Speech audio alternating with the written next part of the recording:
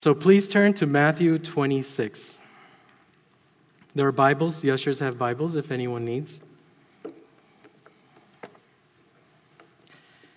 Matthew 26.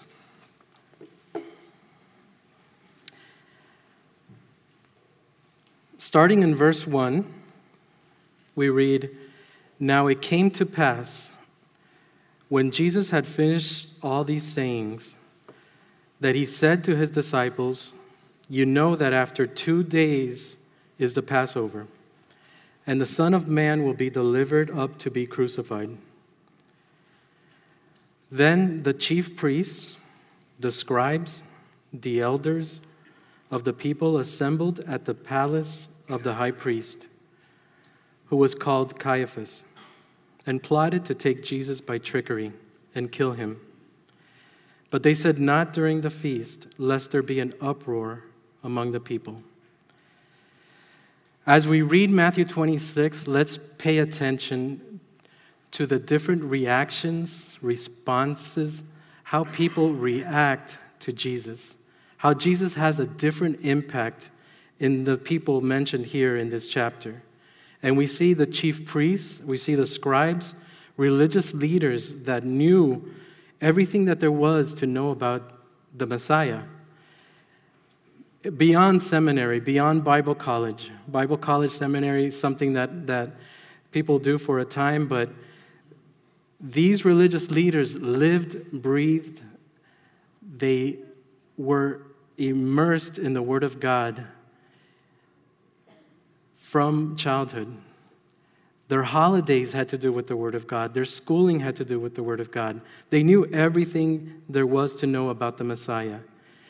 Yet when the Messiah came and Jesus was here on this earth, what is their reaction? What is their response? We read in John, the Gospel of John, you don't have to turn to it, chapter 11, a little more insight into their motivation, how they responded to Jesus. In verse 47, they said, "What shall we do? For this man works many signs. If we let him alone like this, everyone will believe him. And the Romans will come and take away both our place and the nation." And we read in Matthew, verse 5, chapter 26, that they wanted to kill Jesus, not during the feast, lest there be an uproar among the people. So we get a little insight. Their motivation, their justification, why they wanted to kill Jesus was purely self-motivated. It was their self-preservation and their fear of the people. And that's what Jesus was to them, a threat. Jesus was a threat. Reading on in Matthew 26, verse 6, we read,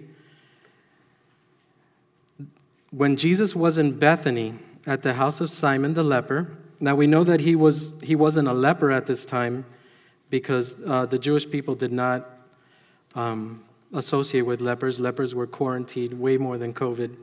And a woman came, so he was healed. So a woman came to him having an alabaster flask of very costly, fragrant oil. She poured it on his head as he sat at the table. But when his disciples saw it, they were indignant, saying, "Why this waste?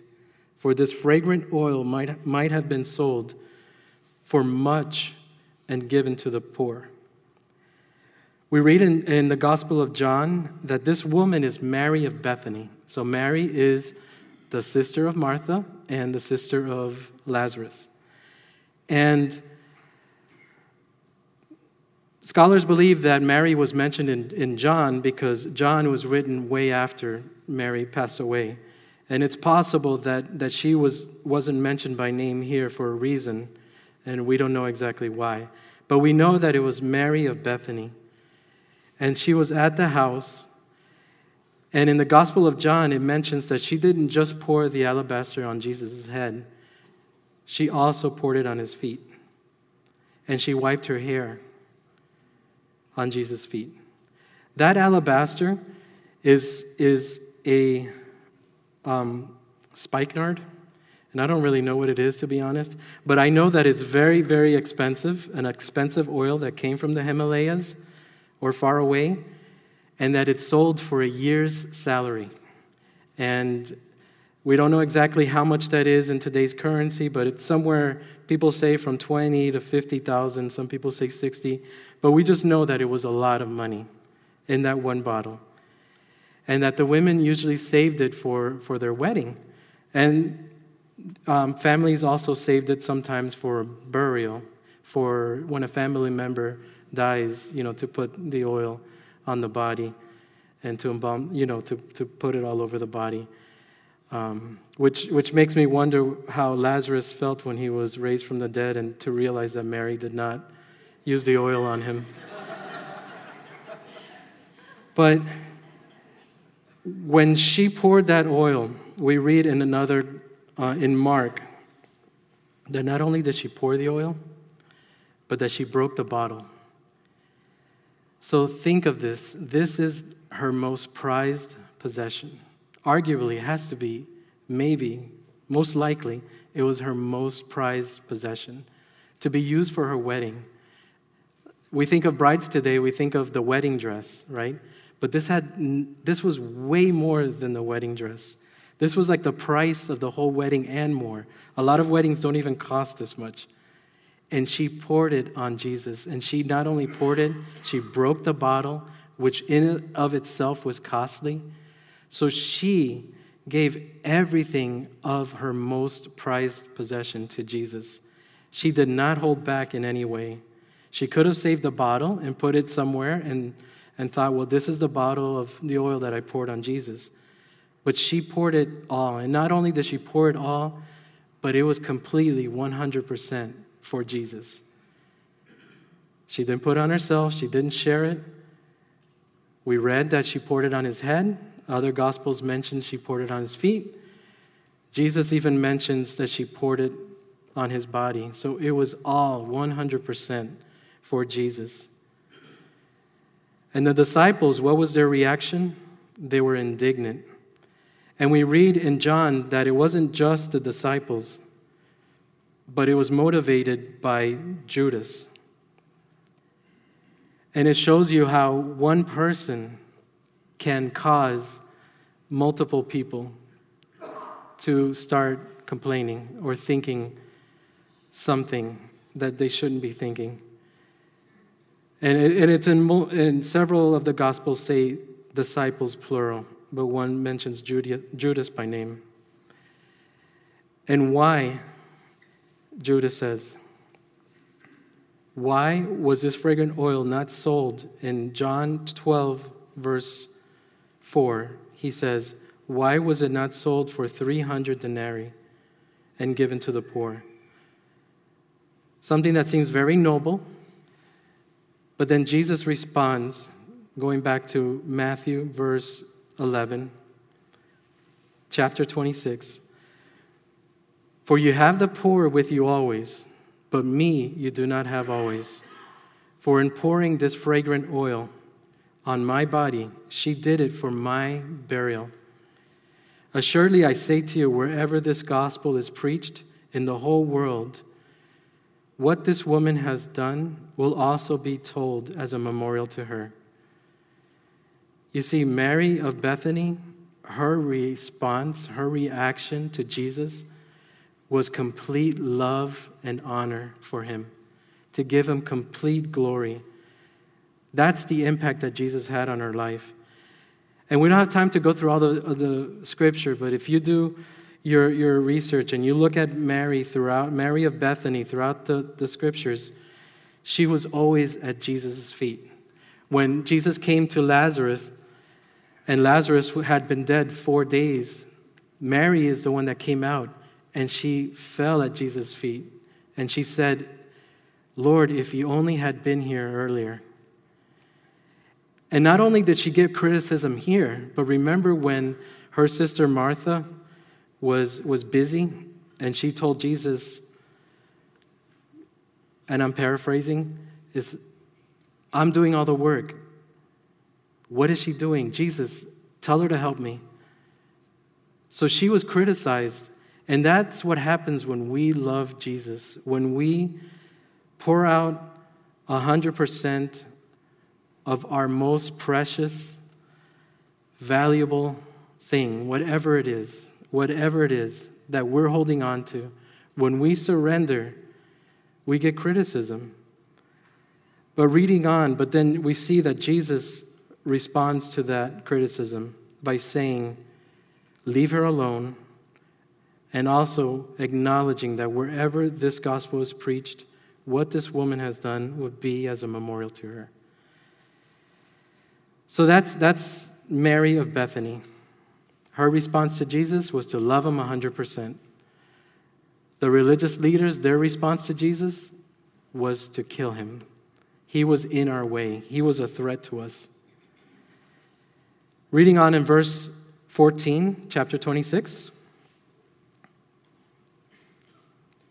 we read, then one of the 12, called Judas Iscariot, went to the chief priests and said, what are you willing to give me if I deliver him to you?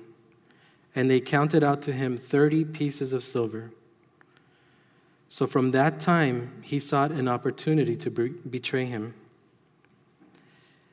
30 pieces of silver, the cost of a slave, a fraction of what Mary of Bethany poured out for Jesus.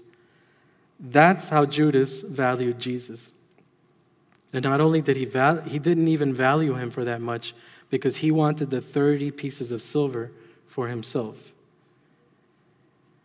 In Luke chapter 22, verse 3, it says that Satan entered Judas, who was numbered among the 12. Notice how Judas is always mentioned as numbered among the 12. He was one of the 12 closest to Jesus. And when he went away, it says in Luke 23, verse 3, so he went his way and conferred with the chief priests and captains how he might betray him to them. And they were glad. So that shows you how much they hated Jesus, that they were glad that they found somebody to betray him. So moving on in chapter 26, verse 17, we see how the Feast of Unleavened Bread, which is also the Passover, first the Passover, then the Feast of Unleavened Bread, was celebrated. And it says in verse 26, now on the first day of the Feast of Unleavened Bread, the disciples came to Jesus, saying to him, where do you want us to prepare for you and eat the Passover? And he said, go into the city to a certain man and say to him, the teacher says, my time is at hand. I will keep the Passover at your house with my disciples. Verse 19, so the disciples did as Jesus had directed them, and they prepared the Passover. So this man, I don't know who he is. We don't know who he is. We don't know his name. But we know that his reaction, his response to Jesus was that my house belongs to the Lord. And he was willing to give up his house at a time where it was said that Jerusalem was filled, some historians say possibly with 2 million people. And if you've been to that Jerusalem, you know how small it is. Imagine in Miami when there's things, crazy things like Ultra, that you can't even find a hotel, you can't even find, a restaurant or anything anywhere. This is how it was in Jerusalem, but worse. I mean, there was just, this is it. This one spot was where everybody was coming to celebrate the Passover. But this man gave his house. That was his reaction. That was his response to Jesus. Now, the Passover, we know, is when the people of Israel remember when God passed over the wrath that was due in Egypt to families. And God had instructed that if you slay a lamb and then you take the blood and place it on your doorpost, then when God comes to your home, or the angel of death passes by your home, the wrath of God passes by your home, he will pass over because he sees the blood. And we know that that's a shadow of Jesus. At this time in Jerusalem, historians say that about 250,000 lambs were sacrificed. 250,000. So Jesus is here at this time, surrounded by all these sacrifices, knowing that that is a shadow of what is to become of him. That is a shadow of him. And not only that, but when we see Jesus walking, and when we see times where he's crossing the Kidron Valley, it's said that where the lambs were sacrificed at the temple, there was so much blood that it was flowing down into a creek, and that's where the Kidron Valley was. So imagine Jesus living in all of this, knowing that that blood is going to be my blood. And what's happening to that lamb is what's going to happen to me, but much worse. So they're at the Passover, and this is now at the home that was provided to them, at the upper room. And we know that the sacrificing of the lambs, historians say that only a portion happened at the temple, but others, most of them happened outside of the temple because that's how God originally instructed. And as they were here at this house, that's where the lamb was sacrificed. And they're there now partaking of the meal, partaking of the lamb, with that in mind. And that's where Jesus says in verse 20, when evening had come, he sat down with the 12. Now as they were eating, he said, assuredly I say to you, one of you will betray me. And they were exceedingly sorrowful, and each of them began to say to him, Lord, is it I? Other gospels said one by one, they would say, Lord, is it I? And he answered and said, he who dipped his hand with me in the dish will betray me. The Son of Man indeed goes, just as it was written of him, but woe to that man by whom the Son of Man is betrayed. It would have been good for that man if he had not been born.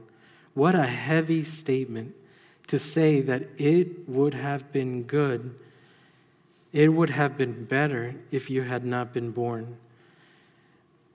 And what he's saying is that the destiny of that man, what is to become of that man, from his choice, from what he's done, from denying, from being apart from Jesus in his heart, completely denying that Jesus is Lord, for betraying him, that his destiny would be an eternity separated from God. Then Judas, who was betraying him, answered and said, Rabbi, is it I? Notice how the other disciples said, Lord, Lord, meaning master, supreme master. But Judas said, Rabbi, which means teacher. He demoted Jesus in his words. Out of the abundance of the mouth, the heart speaks. And so Judas is calling him a rabbi, a teacher, when the other ones are calling him Lord, my master, supreme master. And Jesus said in verse 25, you have said it. So in verse 26, Jesus takes the bread, he blesses it, he breaks it. We know it as the Lord's Supper. Verse 27, 28, 29. He partakes of the bread, the cup, and he institutes the Lord's Supper, to what we are to do to remember Jesus on earth and what he has done for us. And verse 30, when they had sung a hymn, they went out to the Mount of Olives. Now, that hymn, they say during this time, was Psalm 115 through Psalm 118. And most likely at the end of the dinner, they were probably reading Psalm 118. So let's turn to Psalm 118. So imagine the love of Jesus as you're turning. Eating with the disciples, eating with the one that would betray him, knowing that this is a sign of what is to become of me here on earth, that this is the wrath that's going to come upon him. And here he's singing these hymns that are pointing to him and pointing to what the Lord is doing. And in Psalm 118, they were singing, "This is the day," verse 24 of Psalm 118, "This is the day that the Lord has made. We will rejoice and be glad in it. Save now, I pray, O Lord. O Lord, send now prosperity." That word prosperity doesn't mean what we think about always riches, but it means success. Save now, send success. Blessed is he who comes in the name of the Lord. That's what they were proclaiming to Jesus when he came to Jerusalem. Remember when they said, "Hosanna, blessed is he who comes in the name of the Lord." Save now, that's what Hosanna means. So this is the verse that they were quoting. And then in verse 26, "We have blessed you from the house of the Lord." Verse 27, "God is the Lord, and he has given us light." That light is Jesus. Verse 27, the second part, "Bind the sacrifice with cords to the horn of the altar. You are my God, I will praise you. You are my God, I will exalt you. Oh, give thanks to the Lord, for he is good, and his mercy endures forever." This is what Jesus is singing. Bind the sacrifice, knowing that that sacrifice is going to be himself soon. And so when we sing, "This is the day that the Lord has made," and we sing it, "This is the day that the Lord," and we're like, "Let us be glad." Jesus is singing, "This is the day that the Lord has made," knowing this is the day I'm going to die. This is the day I'm going to sacrifice my life for and take the wrath upon me that is due to every single person. And this is the day that I'm taking upon myself this wrath for these people around me at the table, for everyone, for the whole world. So reading on in verse 31, then Jesus said to him, "All of you will be made to stumble because of me this night. For it is written, I will strike the shepherd, and the sheep of the flock will be scattered. But after I have been raised, I will go before you to Galilee." All of you. He knew that every single one of them was going to be made to stumble. And yet he still loved them. And he still was, from the joy set before him of the deliverance that he was going to give them, he endured the cross, the Bible says. And then verse 32, "But after I have been raised,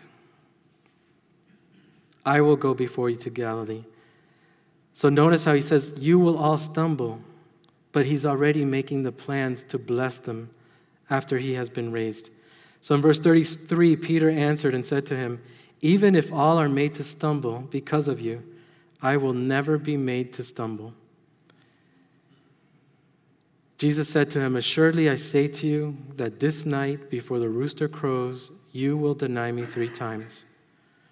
And then Peter doubled down and said to him, "Even if I have to die with you, I will not deny you." And so said all of the disciples. You see, Jesus had an idea, and he knew what was going to happen. But Peter had a different idea and a different thought of what was going to happen.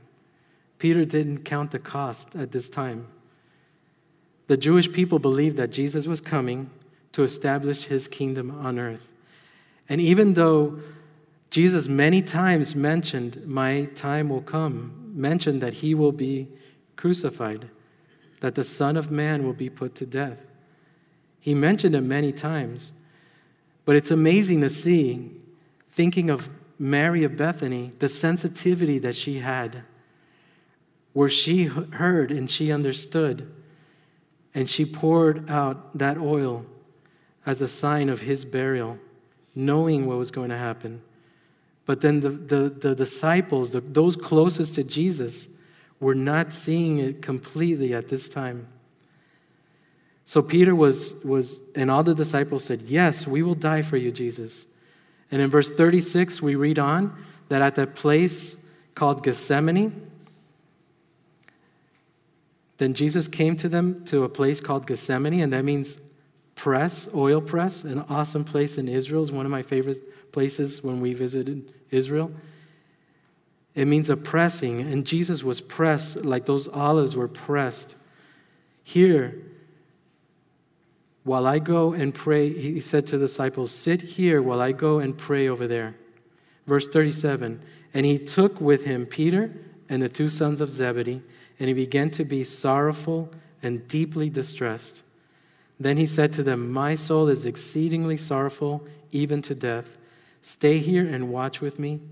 He went a little further, fell on his face, and prayed, saying, oh, my Father, if it is possible, let this cup, that cup represents the wrath, that is the wrath of God, let this cup pass from me. Nevertheless, not as I do, as I will, but as you will. Verse 40, then he came to the disciples and found them sleeping and said to Peter, what? Could you not watch with me 1 hour? Watch and pray, lest you enter into temptation.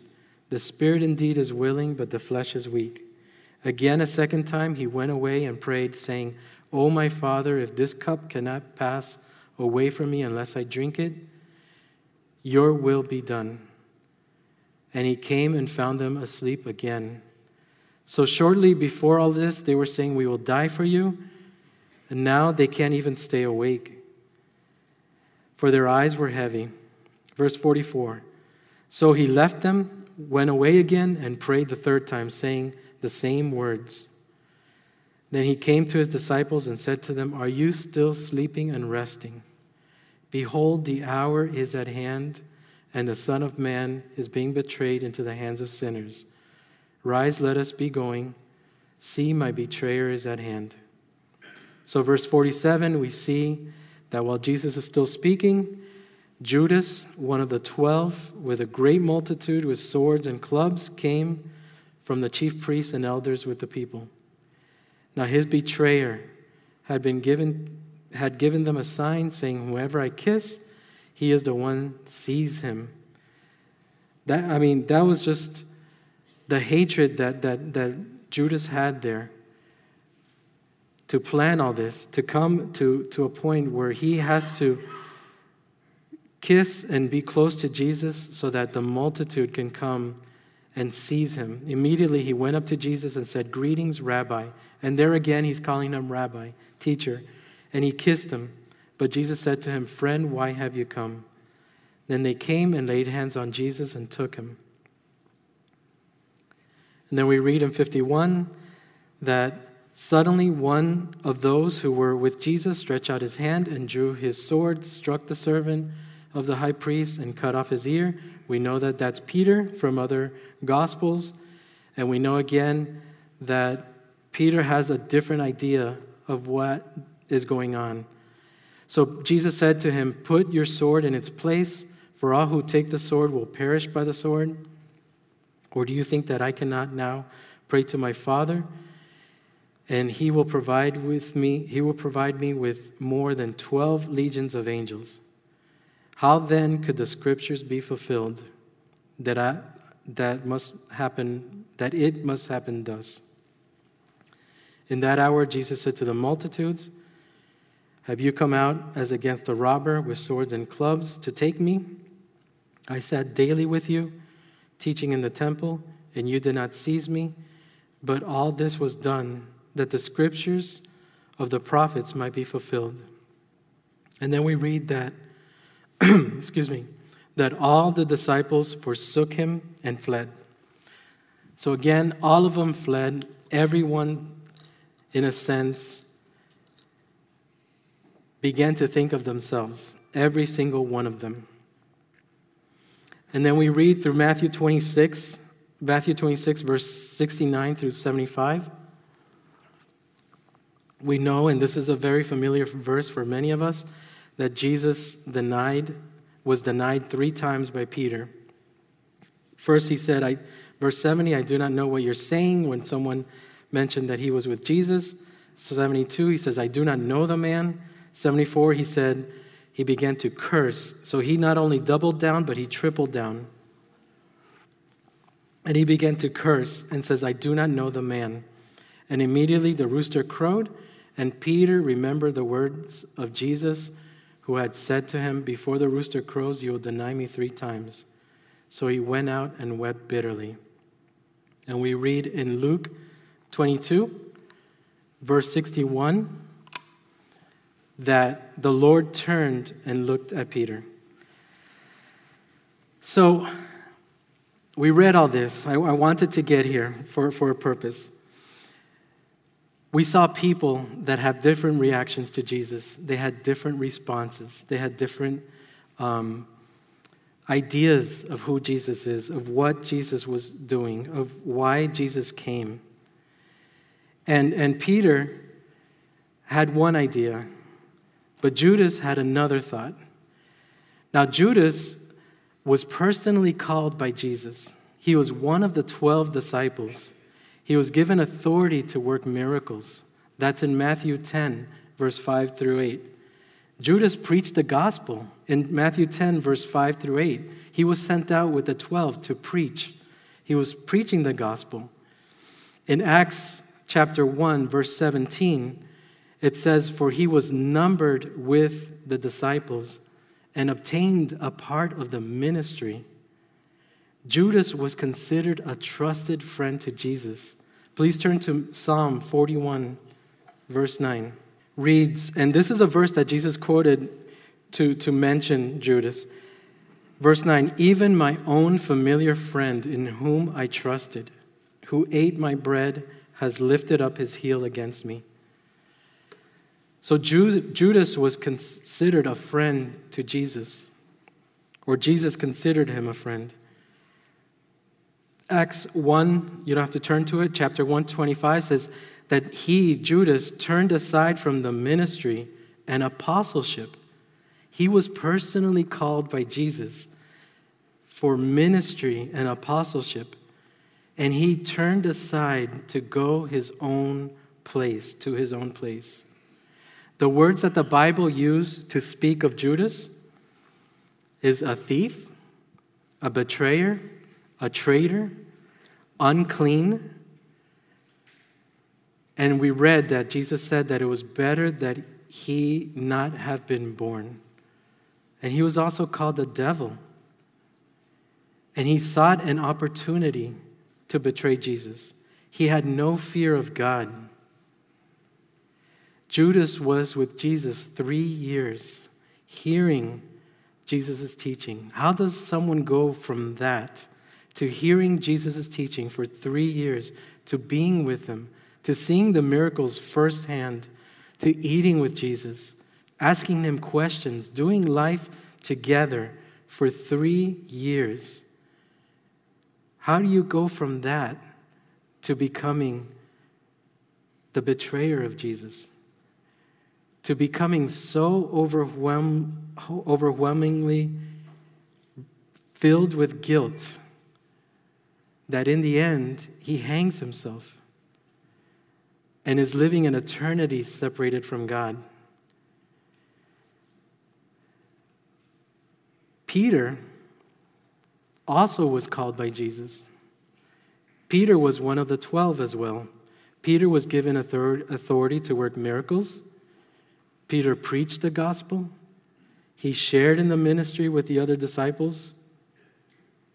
Both Peter and Judas, both of them had times where they denied Jesus, where they made mistakes, where they spoke out of place, where they regretted what they did to Jesus. Both of them were influenced by Satan at some point. Remember when Jesus said to Peter, "Get behind me, Satan." And we read that Judas was overcome by Satan. Both of them. Yet one of them is living an eternity with Jesus, with God, and the other one is living an eternity away from God in hell. One of them died honoring Jesus, We know that Peter was going to be crucified, and he said, I am not worthy to be crucified like my master. Crucify me upside down. The other one ran off by himself and hung himself and didn't even do it right and died a shameful, tragic, disgusting death. How can that happen to one and not the other? What is the difference? What is the difference? One of them, some people are named Peter, but I don't think anyone here is naming their son Judas. I don't think you would even name your dog Judas. It's such a difference from one to the other. You see, when Peter and Jesus met eyes, after Peter had denied him 3 times, it caused Peter to weep bitterly. It caused him to repent. When Judas met eyes and was seeing Jesus face to face, it caused him to be more hardened. It caused him to continue with his resolve. And he had no place for repentance at that time. We read that Judas in Matthew 27, verse 3, seeing that he had been condemned, was remorseful and brought back 30 pieces of silver, the pieces of silver that were what he thought was the value of Jesus, the price of a slave. And he threw it back and he said, I have sinned, betraying innocent blood. And they said, what is that to us? You see to it. And then he threw down the pieces of silver in the temple and departed and went and hanged himself. You see, the very people that were glad when Judas came and said, I'm going to betray Jesus, were the very people that were not with Judas. And that's how the world is with us. They will be happy when you agree with them. The world loves it when you agree with them. The world considers you one of their own. But the minute you disagree, the minute that your heart turns away from hating Jesus to loving Jesus, that's where the world stops. And that's where you see that the world was really not there for you. They were just united with you in a hatred for Jesus. To be remorseful, like Judas was not enough. To have guilt for sin is not enough. That doesn't lead to repentance. That doesn't lead to a heart that turns to the Lord. We have many ways that we try to make ourselves feel better about our sin. And that's why the world loves drinking. That's why the world loves so many things. Loves the entertainment. Loves because you forget. You forget about where you're at. You forget about what you're doing for a time. But it only comes a time where you come back and you start being tormented with those thoughts. When you suffer depression, anxiety, whatever it is that we're suffering, that we're going through, sexual addiction, any type of addiction, there's no way to solve that on our own unless we can fully come to that point like Mary of Bethany. There's no way to be free and to have that peace. All those things are just to cover up that lack of peace. So what is the difference between Peter and Judas? Why did one repent and why did the other not repent? Please turn to John, the Gospel of John, verse 21. And we read, this is the 3rd time that Jesus said to him. In verse 17, Gospel of John 21:17. He said to him the third time, "Simon, son of Jonah, do you love me?" And Peter was grieved because he said to him the third time, "Do you love me?" And he said to him, "Lord, you know all things. You know that I love you." And Jesus said to him, "Feed my sheep." Peter, later on, inspired by the Holy Spirit, writes in 1 Peter 1, verse 8, "Whom having not seen," speaking of Jesus, "you love. So now you don't see him, yet believing you rejoice with joy inexpressible and full of glory." You see the difference between Peter and Judas and the religious leaders that sought to kill Jesus, and Mary of Bethany, the ones that turned to Jesus, the ones that repented, the ones that had that forgiveness, restoration. The difference is that they loved Jesus Christ. It's simple. That's our walk with the Lord. That is really what it's all about. Do we love Jesus Christ? Do we love him?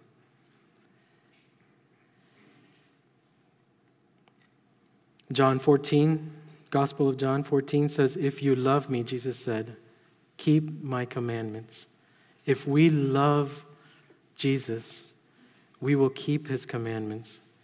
If we love him, we will deny ourselves. If we love him, we will surrender our most valuable possessions, whatever it is, to him. If we love him, no matter what comes our way, if tomorrow someone tells you you've lost the closest person to you, you've lost a loved one, someone tells you you lost your job, someone tells you you have cancer, someone tells you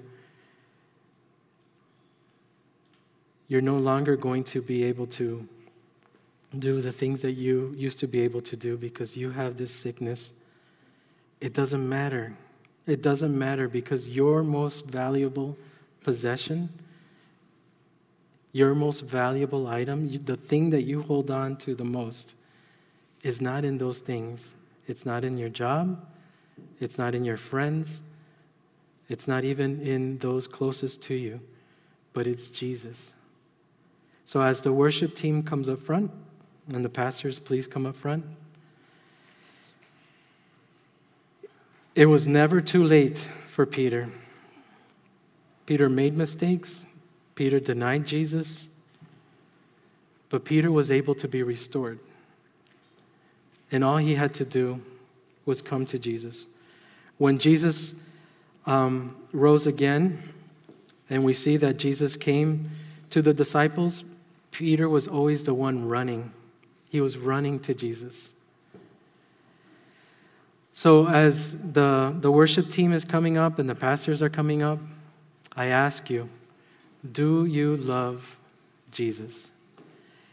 And if you don't love Jesus, it's not too late for you. It doesn't matter what you have done. It doesn't matter what has happened for you to get to this point. It's all wiped away.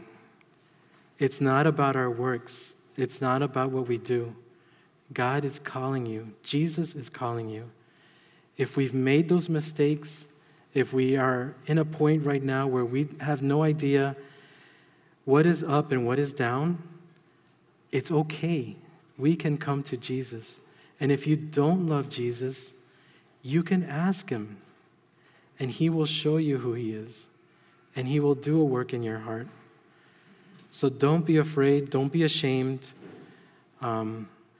As we pray, as we close in prayer, and the worship team begins worship, come up front and just pour out your heart to the pastors here. Surrender. If you don't love Jesus, just say, "I don't love Jesus. Help me to love Jesus." It's as simple as that. And the Lord will meet you there. And if you've made the mistakes and you know, like Peter had known, like he should have known better, and you make those mistakes, and you've seen the miracles, you've seen what the Lord has done with your life, you've seen him restore the marriages around you, you've seen him, what he's done to your parents, to yourself, but then you've walked away and then you're just following your own desires, then just turn to him. Turn to him. Surrender. He will meet you there. He became that lamb. He became that sacrifice so that he can wipe away every single thing that you have done. You can start afresh, completely, 100% new from this point forward. So let's pray. Jesus, we thank you, Lord. We thank you for your love for us. We thank you that we love you because you first loved us. I thank you, Lord, that it's not because of my works, it's not because of what I have done, but it's because of you. It's because of your mercy, your grace. It's because you took upon yourself on the cross all of the wrath that was due to me.